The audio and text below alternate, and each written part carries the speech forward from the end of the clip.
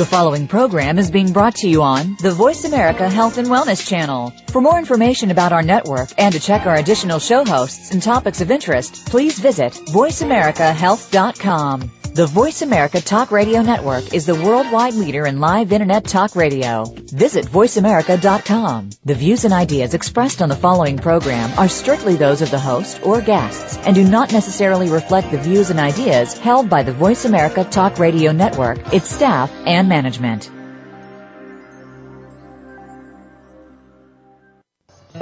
Welcome to Autism One, a conversation of hope with host Terry Aranga. All comments, views, and opinions expressed are solely those of the host, guest, and callers. In the next hour, Terry and her guest illuminate how right now there is more reason than ever for individuals with autism spectrum disorders and their families to have the best hope for the brightest future. Through education and conversation, there is hope. Here's your host, Terry Aranga. Hello, and welcome to the Voice America Health and Wellness Channel and this program, Autism One, a Conversation of Hope, for Tuesday, May 8th. I'm your host, Terry Aranga, here with my guest, Anat Baniel. Anat Baniel is a clinical psychologist and dancer and a leader in the field of the relationship between movement and the brain. She developed a cutting-edge approach supported by recent brain plasticity research, which is called the Anat Baniel method. Anat and the practitioners she trained are known for their remarkable outcomes with children with special needs. Anat Baniel is the author of the new book, Kids Beyond Limits. Welcome, Anat. Hi, Terry. Very happy to be with you on this show. Anat, when you first look upon a child with a challenge, such as cerebral palsy or autism, what do you see and think? Well, what I see is the child, and what I do first of all is like I observe the child and I watch for their behavior in the sense of how they move, how they communicate, the quality of their voice if they make sounds, and for me, from the word go, I look both at what the kid can do or do well and their limitations as being a window to how their brain works and where I could help contribute most to the child. So in the limitation, I always see opportunities. So if somebody, for instance, an adult can't lift their arm up above their, the height of their nose in front of them, it's a limitation, but it's immediately also an opportunity because most people can figure out how to lift their arm higher up. And the same thing is for the children. Most of the limitations they have can be at least reduced, if not completely overcome. So first, you need to have a different mindset. When you look at the child, you need to not perseverate upon their limitations, but realistically notice what the challenge might be and then regard that as an opportunity. How do you think that this differs from what most practitioners see and think, such as those in the field of psychology or medicine?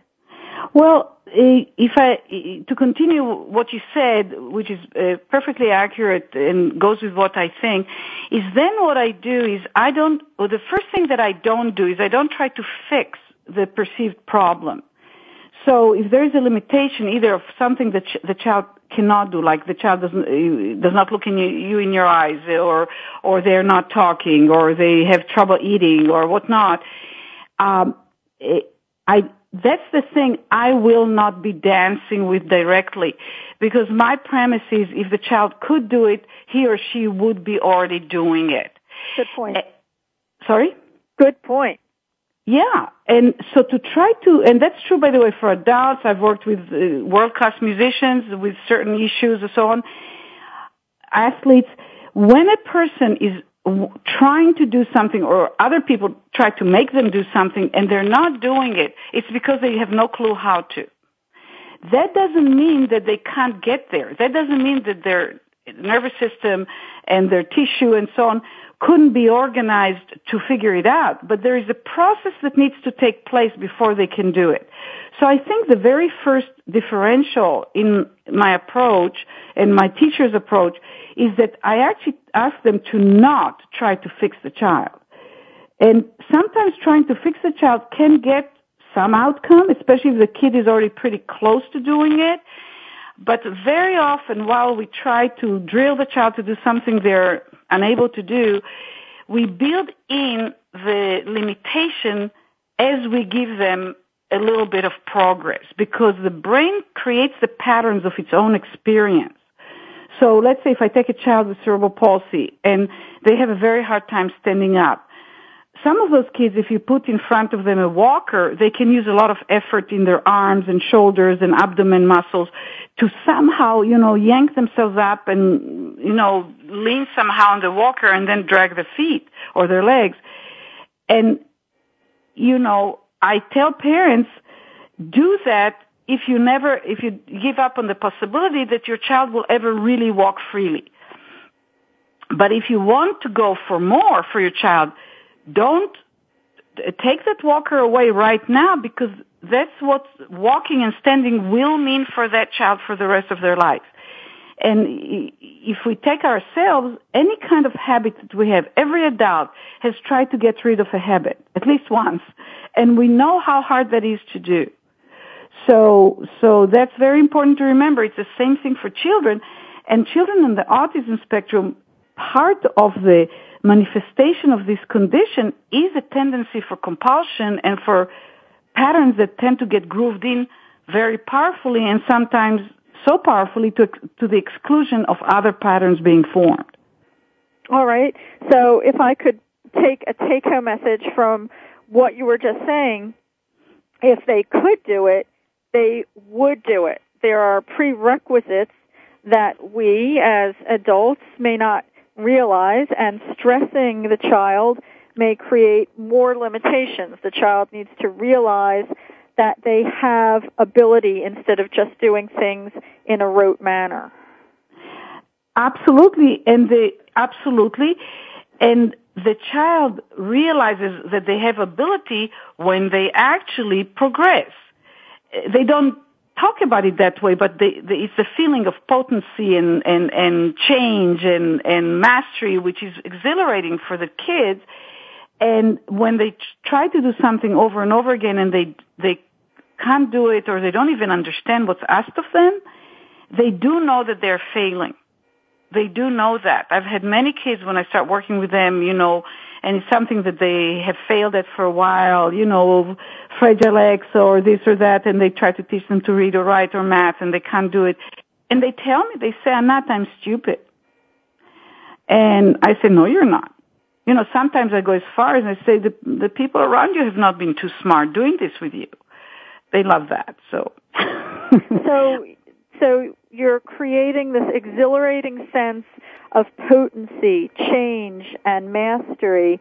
And something that I really appreciated about Anat Baniel's book, Kids Beyond Limits, was the sense of gentleness and respect on the part of Anat Baniel that came through this book. In the pages of this book, as you read it, and Anat is sharing theory and case studies and practical tips, you perceive the respect that Anat has for the children and the gentleness with which she speaks. So, Anat, thank you for that. Oh, thank you so much, and thank you for recognizing it. Thank you. So you've worked with children and parents for 3 decades. Have you seen any changes in the maladies or prevalence of maladies among children? I have, but I'm one practitioner, so I'm not like a reliable statistical source. But in my experience, definitely two kinds of increase.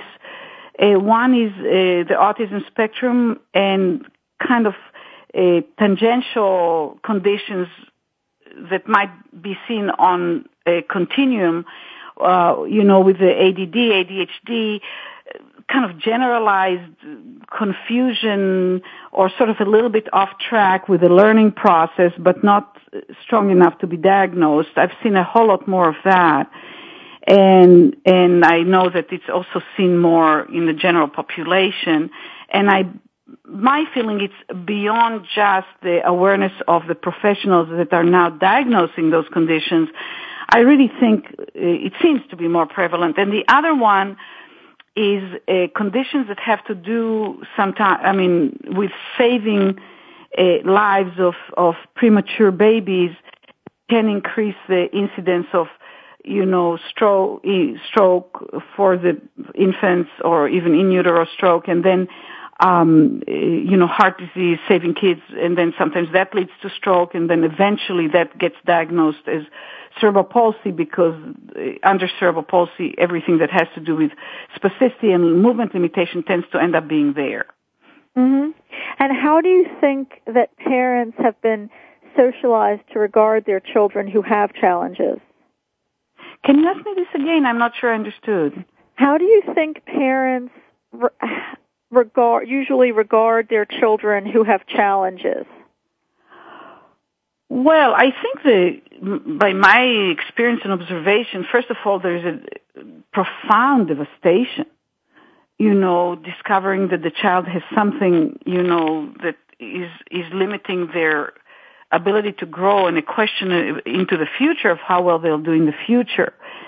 And then parents, at least the ones I work with, you somehow absorb that and just look to help the child, and just a profound dedication.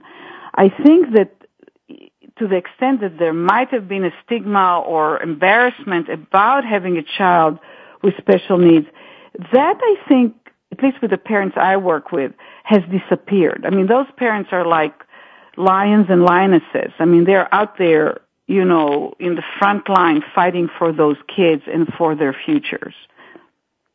Anat Baniel's book is going to inspire you. As part of your 9 essentials, Anat, you include things like joy and enthusiasm, and that is very inspirational and very helpful to the child. So I want to thank you for that as well. And Anat's book does cover 9 essentials, and we're going to get into talking about those a little bit later in the program. So you were influenced greatly by Dr. Moshe Feldenkrais.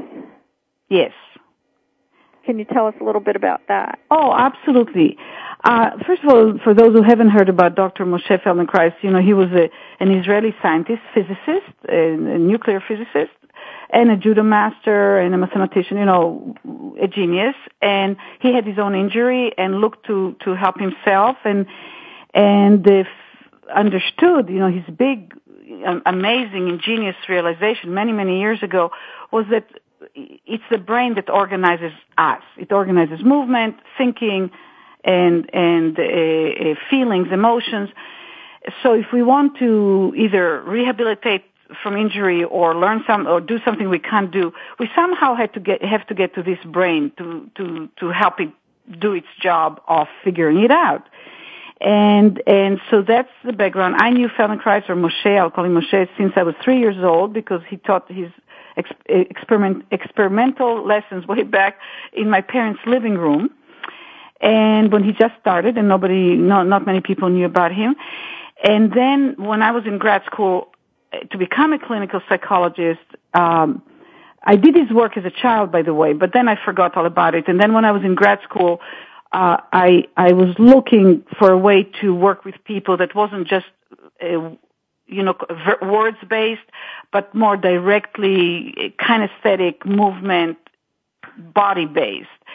And then I remembered him. I found him. Then I started observing him. Then he opened a training program actually in San Francisco. I joined that one. And he and I became very close. He was much, much older. He was 50 years older than me. So he needed somebody to help him in his travels.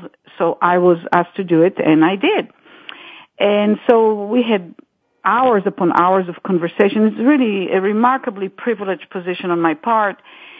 And he actually got me to begin working with kids. I had no intent to do it, but I tell about it in my book, Kids Beyond Limits. And that started me working with children, working with the kids, and then combined with working with adults and high-performing adults, really got me more and more focused on the brain and what it takes to get the brain to do what it needs to do. So if I can't do something, it's simply because I have not gone through the process of my own evolution to be able to do it. But I could go through that evolution. So it's like a process for moving from the inability to ability, or from the impossible to the possible. And no one inspired me more and showed me more that it's really the case than children with special needs.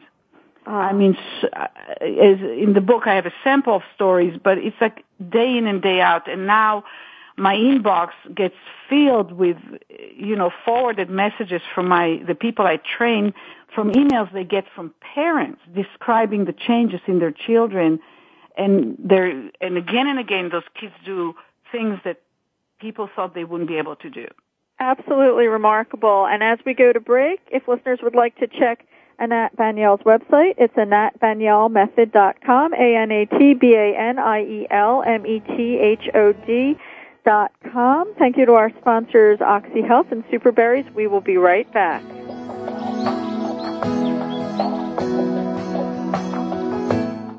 You're listening to Voice America Health and Wellness.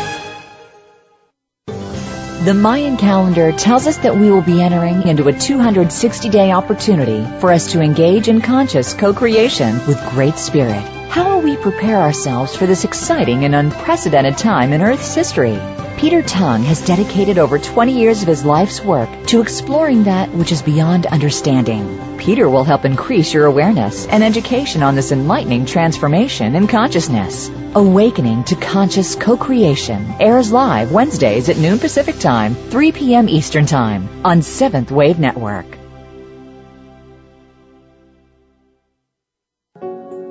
In the spirit of Have Couch Will Travel, Dr. Carol Lieberman creates a haven of sanity in an increasingly insane world. Each day we are bombarded with news of events that have never crossed our wildest nightmares. Society is spiraling out of control, and everyone is reeling from it. But now there's an answer. The best way to keep sane in this insane world is to tune in to Dr. Carol's Couch on Voice America. Dr. Carol, a certified media psychiatrist, will broadcast live from her Beverly Hills office every Tuesday at 1 p.m. Pacific Time.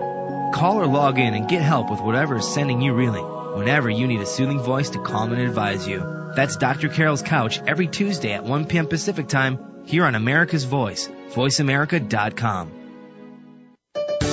Your life, your health, your network. You're listening to Voice America Health and Wellness.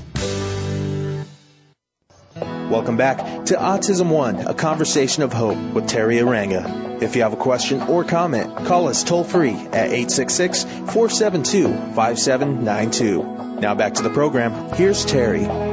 We are back with Anat Baniel, author of the new book, Kids Beyond Limits, and I am just so glad that Dr. Martha Herbert introduced me to Anat Baniel, and I would highly advise listeners to pick up a copy of the book, Kids Beyond Limits.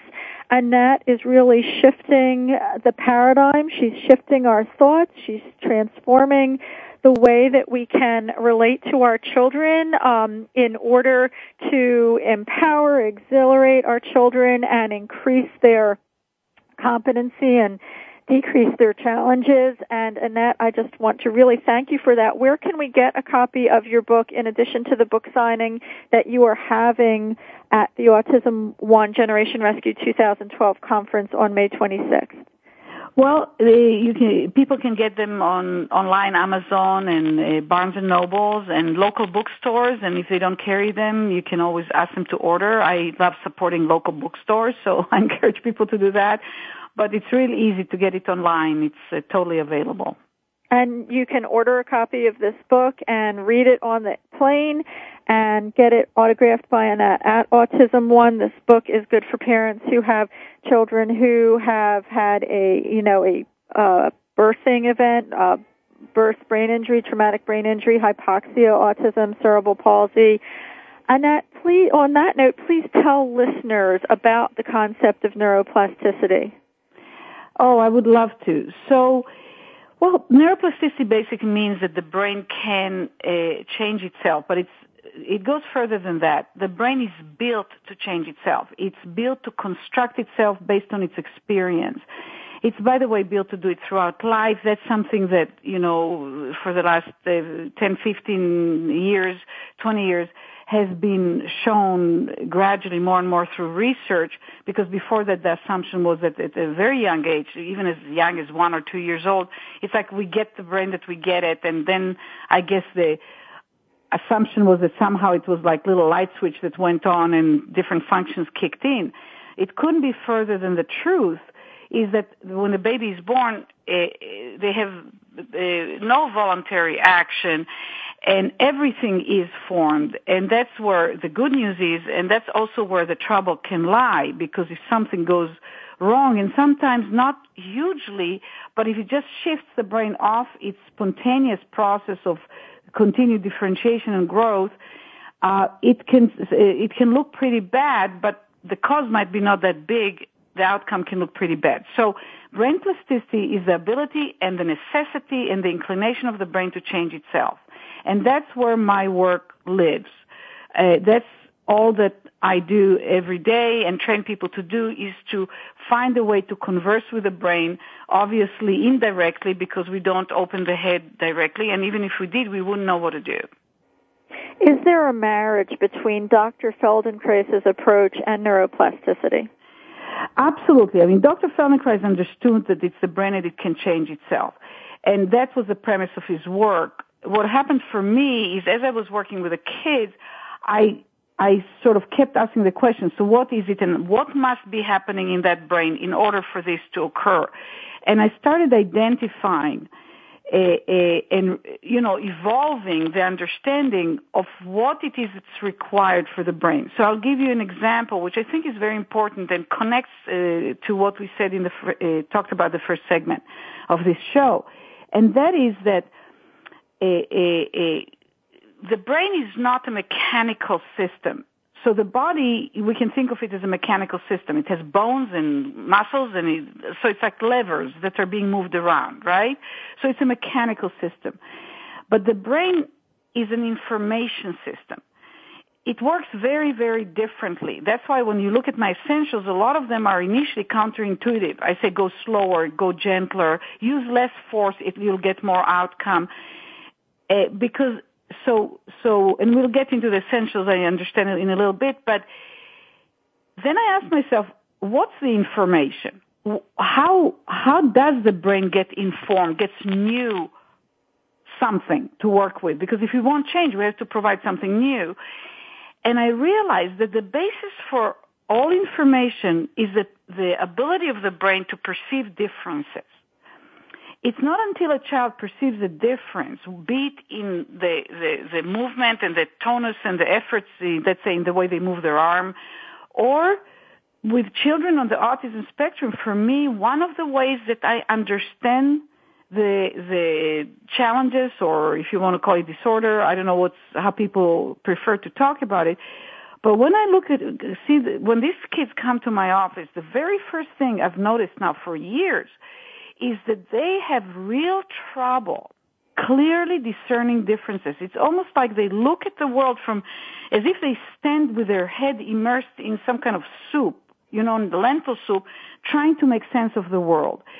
And the moment I'm able to get them to start noticing any difference in themselves, it's almost like their brain starts working better and everything starts rolling forward better on all dimensions. So that is where I've moved the work to really. I started with the platform, of course, was Feldenkrais, and then looked, okay, so if that's what to do, how do we create the conditions, the optimal conditions for that brain to perceive differences? Because we cannot correct another human being.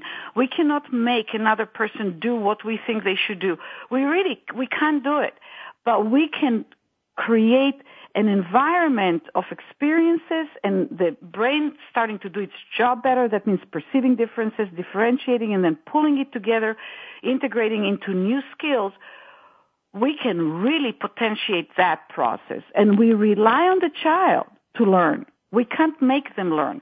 We need to get them to become powerful learners. We depend on them. I depend on the kids I work to become powerful learners, but they depend on me to help them become that. And that's just another sign of your respect for the children. I highly encourage, in addition to parents obtaining a copy of Kids Beyond Limits and reading it, this would be a great resource to share, for example, with your child's ABA provider, Applied Behavior Analysis, just to see the way that Anat is thinking about the children and regarding the children, and the 9 essentials that she is using to work with the children.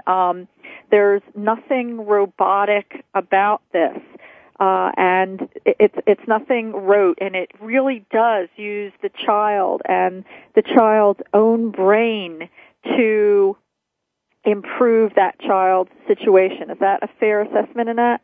It's a perfect assessment. It's a perfect assessment, and you know, when you look at a healthy child and you look at how a healthy child develops, one of the things that is maybe most prominent in certain way is the enormous variability in the physical movement and in the different behaviors of the child. And what is invisible to people until they are told and see it, then it becomes very obvious that enormous variability in movement and behaviors is generated by the nervous system and is essential for it in order to be able to develop. So let me be concrete here. So let's take, by the way, one thing I would like to take some time to talk, if that's interesting for you, is about movement, like physical movement and movement coordination and autism, because I think it's one of the invisible or kind of not paid attention to elements that I think is extremely central and can be a wonderful venue for improvement also on a cognitive and behavioral level. But what happens is that let's say if a child had a stroke and they have a paralysis in one arm, most of the more traditional therapies, and I want to differentiate between the therapy and the therapist. The therapists are very dedicated and very wonderful, but a lot of the way they are trained to do or what they're trained to do is to try and make that hand or arm do what it can't do. So they try to pry the fingers open and they try to get the child to somehow hold something in the hands. This is the almost the weakest way to try to communicate with that brain, because if you look at the healthy infant that learns how to grab things, it never just learns to grab things. It hits on it one direction and another direction, and initially it does it unintentionally. Then it feels the sensation on the hand, and then when it hits, things fall down, so it gets its attention and all that stuff. And it's through thousands upon thousands and thousands of little variations that gradually that brain, carves out a predictable, controlled movement. Okay, we're going to need to go to break, and we can talk about another of Anat's essentials variation when we come back from break. And I just wanted to say one thing before we go to break, and just like Anat alluded to, there are many wonderful, dedicated, talented providers in the ABA world, and I didn't mean to take away from that. This is another way to add to the picture of healing our children. Lots of children who have done ABA and biomedical therapy, for example, have recovered from an autism spectrum diagnosis, and now we are adding in the piece that Anat Baniel does that is so important. And we will be right back with Anat Baniel, www.anatbanielmethod.com. Thank you to our sponsors, Oxy Health and Superberries. We'll be right back.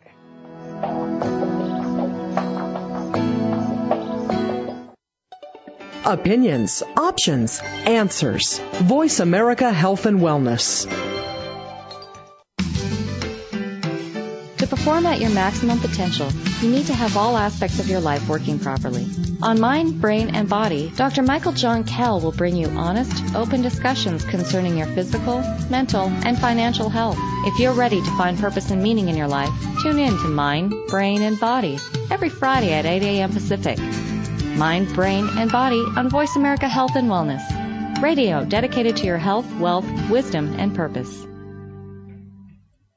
Every weekend, take some time out of your schedule for New Reflections, featuring Dr. Adam Rubenstein. It's a show about all things aesthetic, from skincare to plastic surgery, health and beauty. You'll learn about the aesthetic products and procedures to embrace or avoid. Each show will feature live, virtual, interactive consultations that you'll be able to follow along with, and featured guests from the world of beauty and aesthetics. Listen Saturdays at noon Eastern Time, 9 a.m. Pacific, for New Reflections with Dr. Adam Rubenstein on the Voice America Health and Wellness Channel.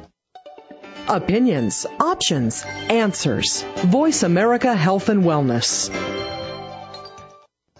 Welcome back to Autism One, a conversation of hope with Terry Aranga. If you have a question or comment, call us toll-free at 866-472-5792. Now back to the program. Here's Terry. We're back with Anat, Baniel, author of the new book, Kids Beyond Limits. And we were talking before the break about the importance of integrating movement therapy, but a very this wonderful new approach in movement therapy, the Anat Baniel method, that Anat Baniel has developed and has produced such remarkable results with children. So, Anat, during the break, you were talking to me about a quantum hop, which is the paradigm shifting information that you're sharing with us. It has to do with that. Please tell us about movement and brain development. What does lack of movement or function tell us about the health of the brain, and why it's so important to incorporate this new movement therapy that has things like letting the child perceive differences and variation and going slowly? Well, first of all, movement is at the heart of everything. You know, it's like Einstein said, until something moves, nothing happens. And my teacher, Feldenkrais, said, without movement, life is unthinkable. And in waking hours, it's estimated anywhere between 94 to 98% of the brain is busy more directly or one way or another with organizing our body and movement in space. So movement is really, in many ways, I say it's the language of the brain and it's the mirror to the brain. And when I'm talking about movement, I don't mean like specific exercise. I mean like in the widest sense possible. My speaking now is movement. Thinking is a form of movement. Emotion is movement. Now what happens is, my observation with children on the autism spectrum, that there is a disorganization. They can very often stand and walk, but the way the brain is organized, the movement, shows me that it had trouble in the process of differentiation as they learn to stand and or walk or use their hands or whatnot. And by the way, what it indicates to me is how brilliant they are, because if to walk in the way they figured out how to move, despite the lacking information to the brain, for me signifies intelligence and brilliance, not the other way around. And what I also discovered is that and of course movement and the sensory aspect, right, the motor sensory, they're integrated. They're really functionally one system. You can't separate one from the other functionally.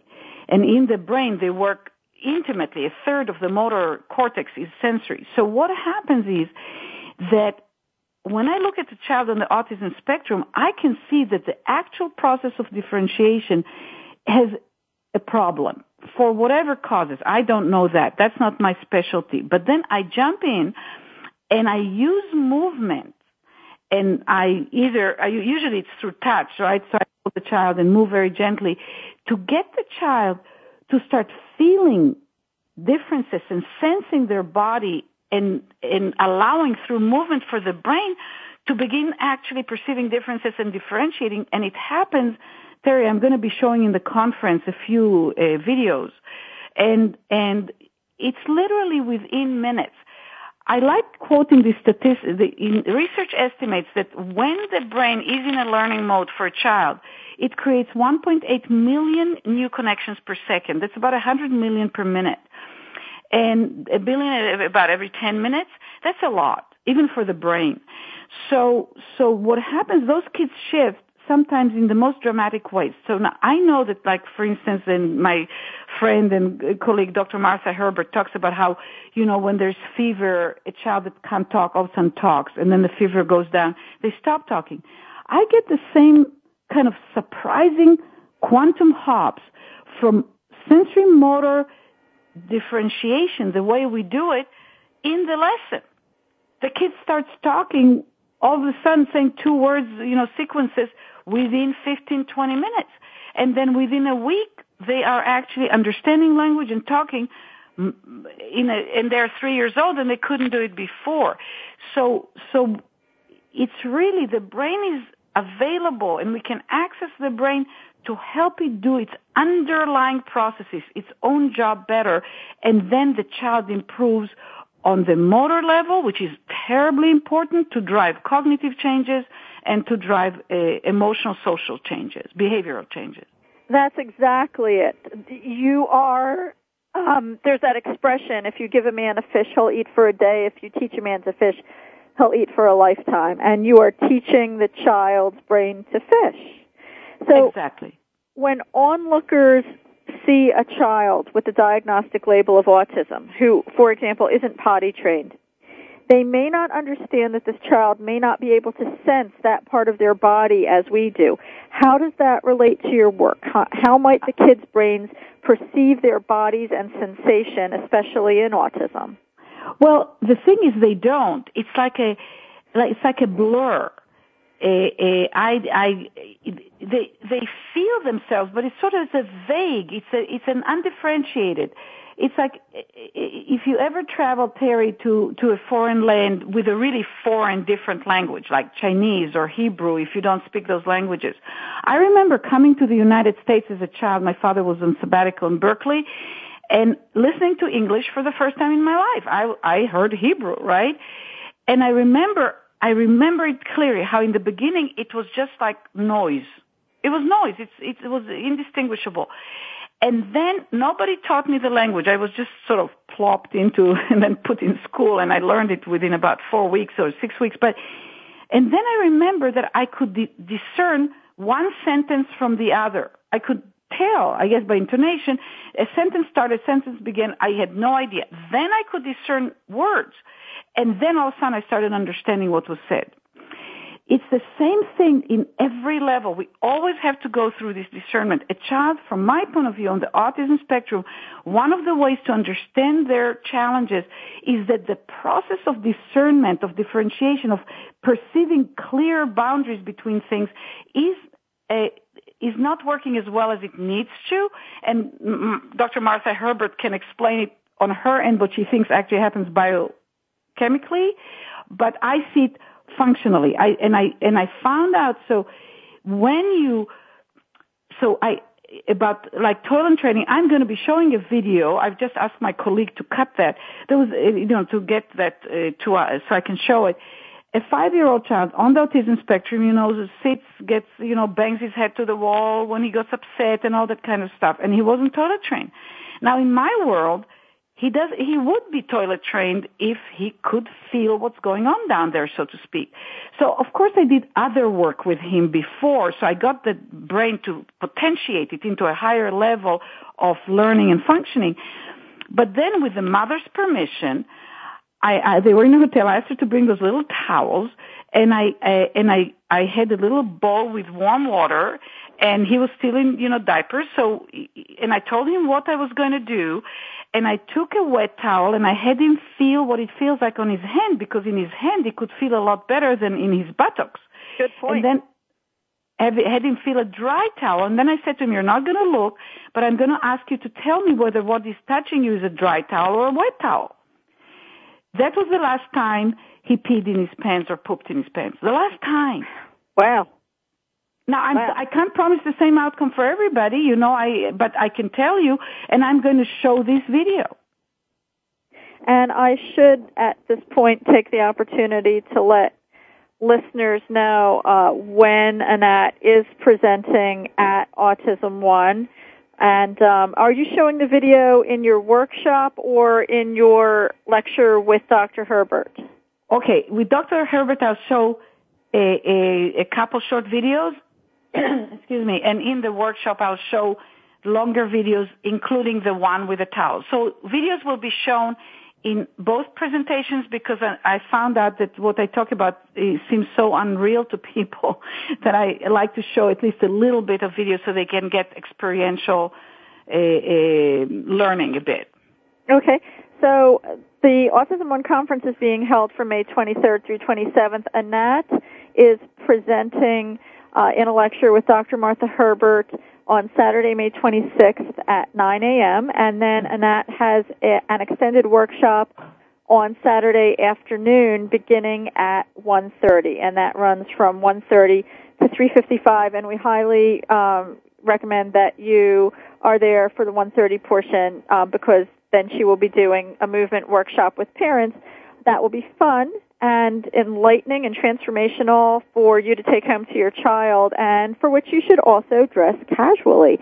And with that, we are going to go to break here at the Voice America Health and Wellness channel. Please do visit Anat Baniel's website during the break, AnatBanielMethod.com. We will be right back. Thank you to our sponsors, Oxy Health and Superberries.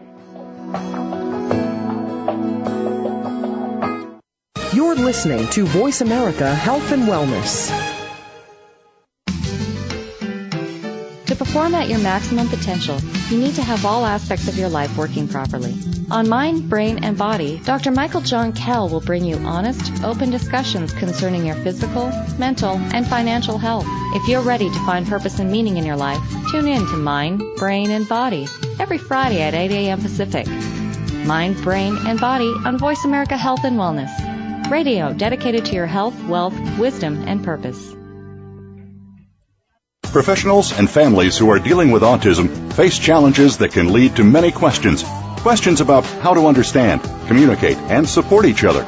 Every week, Autism Today with host Dr. Patrick J. Rydell will focus on dealing with the diagnosis and the day-to-day challenges of autism spectrum disorders. Dr. Rydell will combine his 30 years of experience along with featured guests from the ASD field to provide their insights and answers to your questions. Listen every Tuesday at 10 a.m. Pacific Time, 1 p.m. Eastern on Voice America Health and Wellness. Opinions, options, answers. You're listening to Voice America Health and Wellness.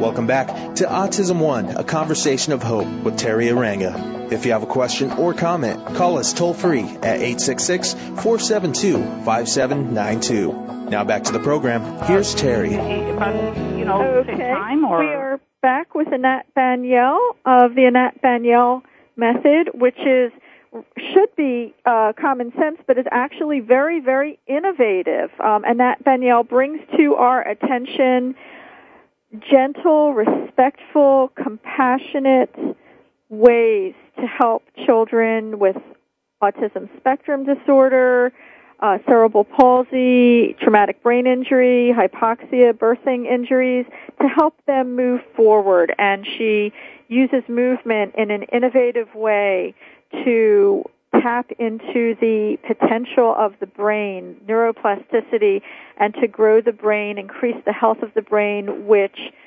then increases the child's function. And Anat, again, just thank you so much for this. In your book, you talk about, which I just need to emphasize, your compassionate approach, your respectful approach for the child, and your gentleness, which this definitely comes through in your book. You have 9 essentials. Yes. Movement with attention, something called slow, about going slowly, variation, subtlety, enthusiasm, flexible goals, the learning switch, imagination and dreams, and awareness. These are Anat's 9 essentials. And she provides examples and practical tips that parents can learn, but it's a new way of looking at children and feeling for them and having that compassion and empowering children. So it's a transformational experience. And let's talk about the importance of the child's attention to their movements. I cannot emphasize it more. So research shows, just some ingenious research on primates that shows how when movement is done automatically, either by the person themselves, or in this case it's the primate, or done to them automatically, passively, there is barely any change, no significant change in the mapping of the brain. And mapping of the brain, that means new connections, right, between the brain and the body. The moment the attention is brought to the movement, the changes happen in a staggeringly fast rate.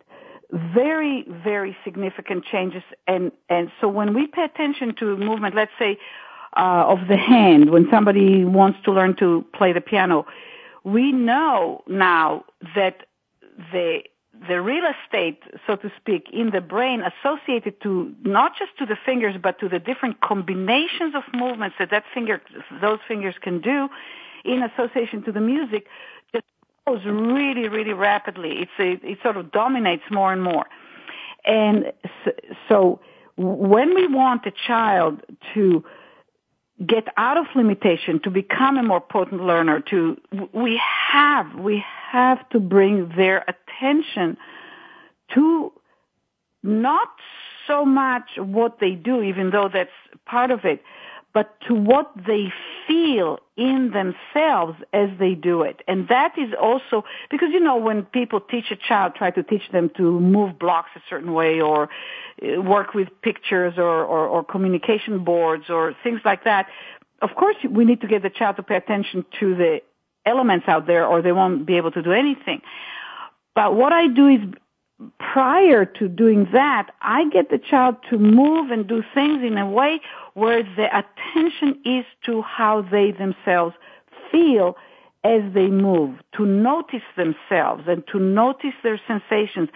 That is the underlying information, the basis from which the brain can perceive differences, from which it gets the information, from which it then learns and develops. And the brain can get better and better at doing that. It can get more and more potent. So that's movement with attention is like essential to really potentiate the brain. The first essential. And then how does moving slowly help? Well, slow, by the way, all the essentials, each and every one of the essentials is a way to help the brain perceive differences and receive new information. So all 9 essentials are geared for the same outcome, same purpose. And slow, first of all, it gets the brain's attention. Fast, we can only do what we already know. We cannot do anything really new fast to begin with. So when we go slow, it gets the brain's attention, which we already know that we want, right? And attention is like this amazing thing. And then it gives time to feel and to notice, because when something is new, it's a blur. It's undistinguished yet, so we can't catch it. And when we slow down, we accelerate learning. I know it's counterintuitive for most people. Most people, like in regular schools, I remember when my daughter was in 2nd grade, they test them on solving mathematical problems fast. And I remember going to the teacher in school and saying, do you think Einstein had a timer when he developed the relativity theory? It's like when you do something new, you actually want to go into almost a meditative state and slow down, and miracles happen in the space of slow. I've had kids that couldn't figure out reading. I'm thinking of one kid with fragile legs, and he had this thing on the computer where the mother was trying to teach him, and I just showed the mother how to slow it way, way, way down. And then he could all of a sudden start doing it. And of course, Dr. Michael Merzenich has the whole program called, Fast Forward. And that's the whole premise. And they found that when kids on the autism spectrum use this program, their symptoms diminish way beyond just learning to read. So these aren't airy-fairy concepts. These concepts you have about attention to movement and moving slowly and variation and subtlety, you've seen these create remarkable changes with children on the spot. Absolutely. It's almost instantaneous. And I want to do a disclaimer. So if a child, had a stroke and they can't use their arm and leg, if I get them at 1 week old, the changes can be like really staggering.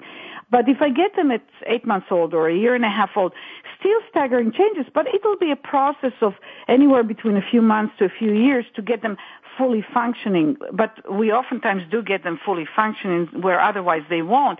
But you see changes, meaningful changes throughout each session, and then they keep popping, after the session, and then they come back to another session.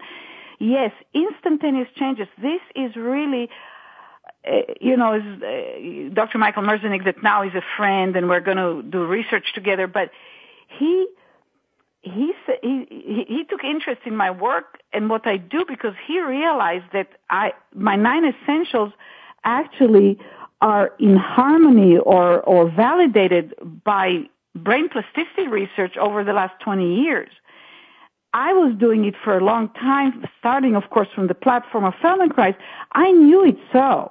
But I didn't do the research. So when the research started showing online, I was just beyond thrilled about 15, 20 years ago. This was just the first research that started coming out. It was just so exciting. And yes, but it's counterintuitive. You slow down, you reduce the force. All those things that potentiate the brain, which is an information system. It's not a mechanical system. Hitting on it harder doesn't give the same outcome like hitting a nail into the wall. Yikes. Okay, and what's the difference between stimulation and organization? Well, the difference that I make is the difference between stimulation and information. Stimulation is the stimulation, is that you rub the skin or you put light into the eye. Stimulation does not provide informational value to the system unless there is the stimulation is presented in a way so that the child starts perceiving differences within that stimulation and within themselves as a reaction to the stimulation. So I have seen like kids that couldn't talk and they brush their tongue trying to stimulate the tongue. These kids have too much stimulation. Children on the autism spectrum, they don't need more stimulation. They need information. That means they need to perceive differences. And the moment they do that, then the brain can start putting new organization, new order within itself. The brain is a self-organizing system, and command more organization in their movement, in their speech, in their thinking, in their walking, in their interaction with other people, because they're able to make more sense of themselves and the world. Stimulation alone can actually aggravate and make them worse. Well, this makes sense to me, and Anat, I want to thank you for your respect for and patience with each child, for your compassion. To our listeners, Anat has agreed to come back sometime in June and interview with us again about the 9 essentials, but I wouldn't wait till then. I would pick up a copy of Kids Beyond Limits and see Anat at Autism One. Anat, you're having a wonderful workshop at Autism One on Saturday, May 26th from 1:30 to 4 p.m., and this is after your lecture in the morning with Dr. Martha Herbert. Yeah. And I would just like to say that the workshop, even in the very short presentation, I'm going to do a 2-minute movement lesson with the audience so they can feel how they change so rapidly, how their brain can change. And in the longer workshop, I'm certainly going to take the parents through experiential so they learn and feel what they can do with their child, but also to make them feel better, because the parents work so hard and they are so stressed, and these are tools to improve the health and the well-being of the parents too. Well, certainly having just enthusiasm and joy with our children, that will definitely make so many people happy. So thank you for that. Absolutely. I'm all for it. De-stressing everybody. Yeah. And registration for this and, in fact, the entire 5-day conference is only $25. Please sign up at www.autism1.org. We had cited a pre-registration online cutoff of May 14th, but we think that our techies are going to be able to extend that. So please do visit www.autism1.org to avoid lines at on-site registration. Space will still be available. We make space for everybody. My guest next week is Jennifer Hutchinson, author of Unlocking Jake, and thank you to this program's sponsors, Oxy Health and Superberries. To our listeners, thank you for tuning in to the Voice Thank you America for listening to Autism One, a conversation of hope. To contact Terry or get more information, visit autism1.org. Tune in next Tuesday for another hour of education and conversation on Autism One, a conversation of hope with Terry Aranga.